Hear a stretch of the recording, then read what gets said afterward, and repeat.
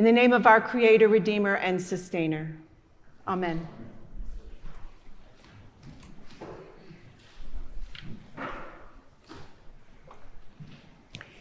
Back in the 1990s, I worked for Arthur Andersen, formerly one of the Big 8 accounting firms, for those of you too young to remember.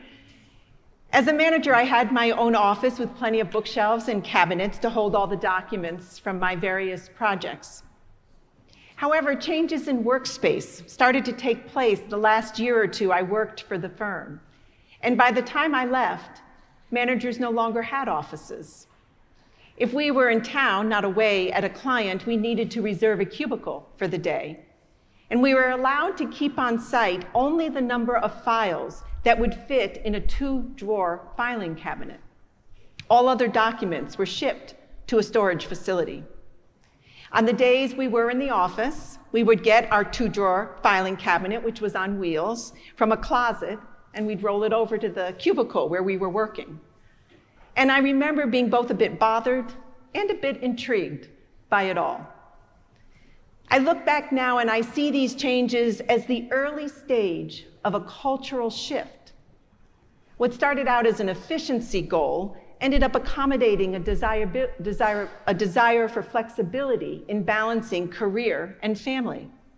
These changes in workspace turned out to be a precursor to more flexible work schedules, including days working from home. We have seen a cultural shift in work schedules and work environment.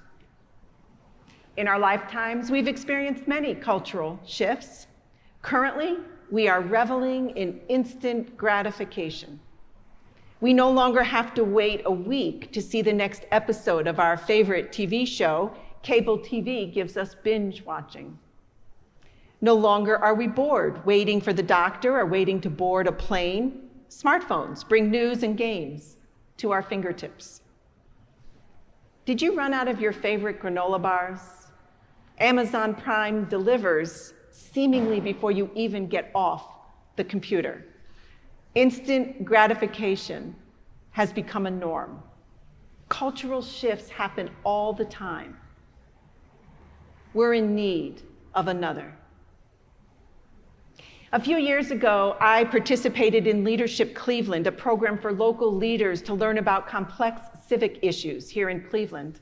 And I enjoyed getting to know the other participants who came together from all sectors of the Cleveland community: government, education, religion, medicine, finance, technology, law, communications, the arts, and more. And over the year-long program, through many conversations with my fellow students around what we do for a living, I came to realize in a more tangible way just how many people are unchurched. So many people have no sense of what a church community offers. Some people hesitantly asked me if they were allowed to come to worship at St. Paul's. Other perspectives ranged from church is irrelevant to church is a cult. We need a change. We need to help others see the gift of church, which sustains and nurtures us throughout life, unlike any other program or activity or distraction. We need to help others see the gift of community, supporting and caring for one another, seeking, serving, loving together. We need to help others take this leap of faith. Why? Because we want for others what is good, what is fundamental to a full life. We share good ideas with friends and family all the time. I just finished a great book yesterday. You should read it. I saw a great movie this weekend. You really should go see it. I'm taking a new exercise class at the rec center, which I'm really enjoying. Come with me and try it out. It'll be fun to do it together. We want what is good for others, and yet we shy away when it comes to talking about our faith. Well, Scripture shows us the way. The gospel passage this morning is introduced with these words: the Lord appointed 70 others and sent them on ahead of him in pairs to every town and place where he himself intended to go. Jesus appointed 70 to go out and share the good news of life lived with God, to help others see the gift in faith. 70 is a number found often in the Old Testament. Moses appointed 70 elders. Ancient Israel spent 70 years in captivity in Babylon. And in connection with today's gospel, chapter 10 of the book of Genesis lists all the nations of the world, which number 70. In other words, sending out 70 others indicates that salvation is for all. The gift of faith is for all humanity. Jesus continues, the harvest is plentiful, but the laborers are few. Jesus is encouraging us to live from a perspective of abundance, not scarcity. Jesus is not asking us to start from scratch. He is not asking us to prepare the harvest. God prepares the harvest, and already the harvest is plentiful. Jesus is simply asking us to keep our hearts open to inviting in those who are not actively involved in a parish community.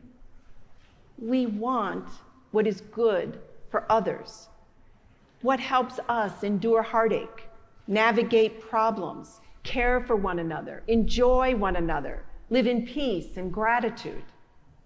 Jesus is asking us to invite and encourage, to help others take a chance on life-sustaining, life-enriching community. Let us imagine the real possibility of a cultural shift, church as thriving community versus irrelevant institution. Let us be inspired and act versus impede Christ's gift of new life. Jesus continues, I am sending you like lambs into the midst of wolves. Perhaps a bit of hyperbole, but here is the point.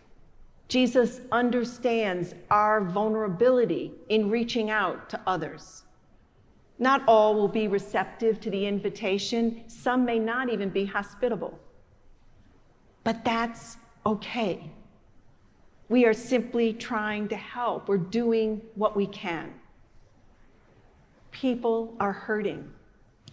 We are experiencing any number of stresses, health challenges, financial challenges, work-life balance issues, safety concerns, divisive politics, environmental concerns. We can be overwhelmed, or we can be community.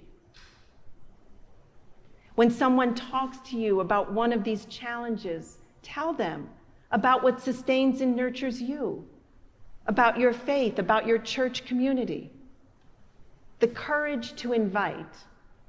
And as Bishop Hollingsworth always says, tell them you will pick them up on your way to church.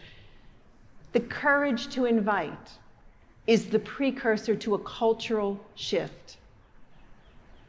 When I look around at the divisiveness in this world, I think so many of us have more to learn about how to love. And I mean agape love, sacrificial love, seeking the best for others. The courage to invite into a faith community where we seek and serve and love together might very well be the precursor to widespread sacrificial love, which will fundamentally change how we live in this world together. The harvest is plentiful. Amen.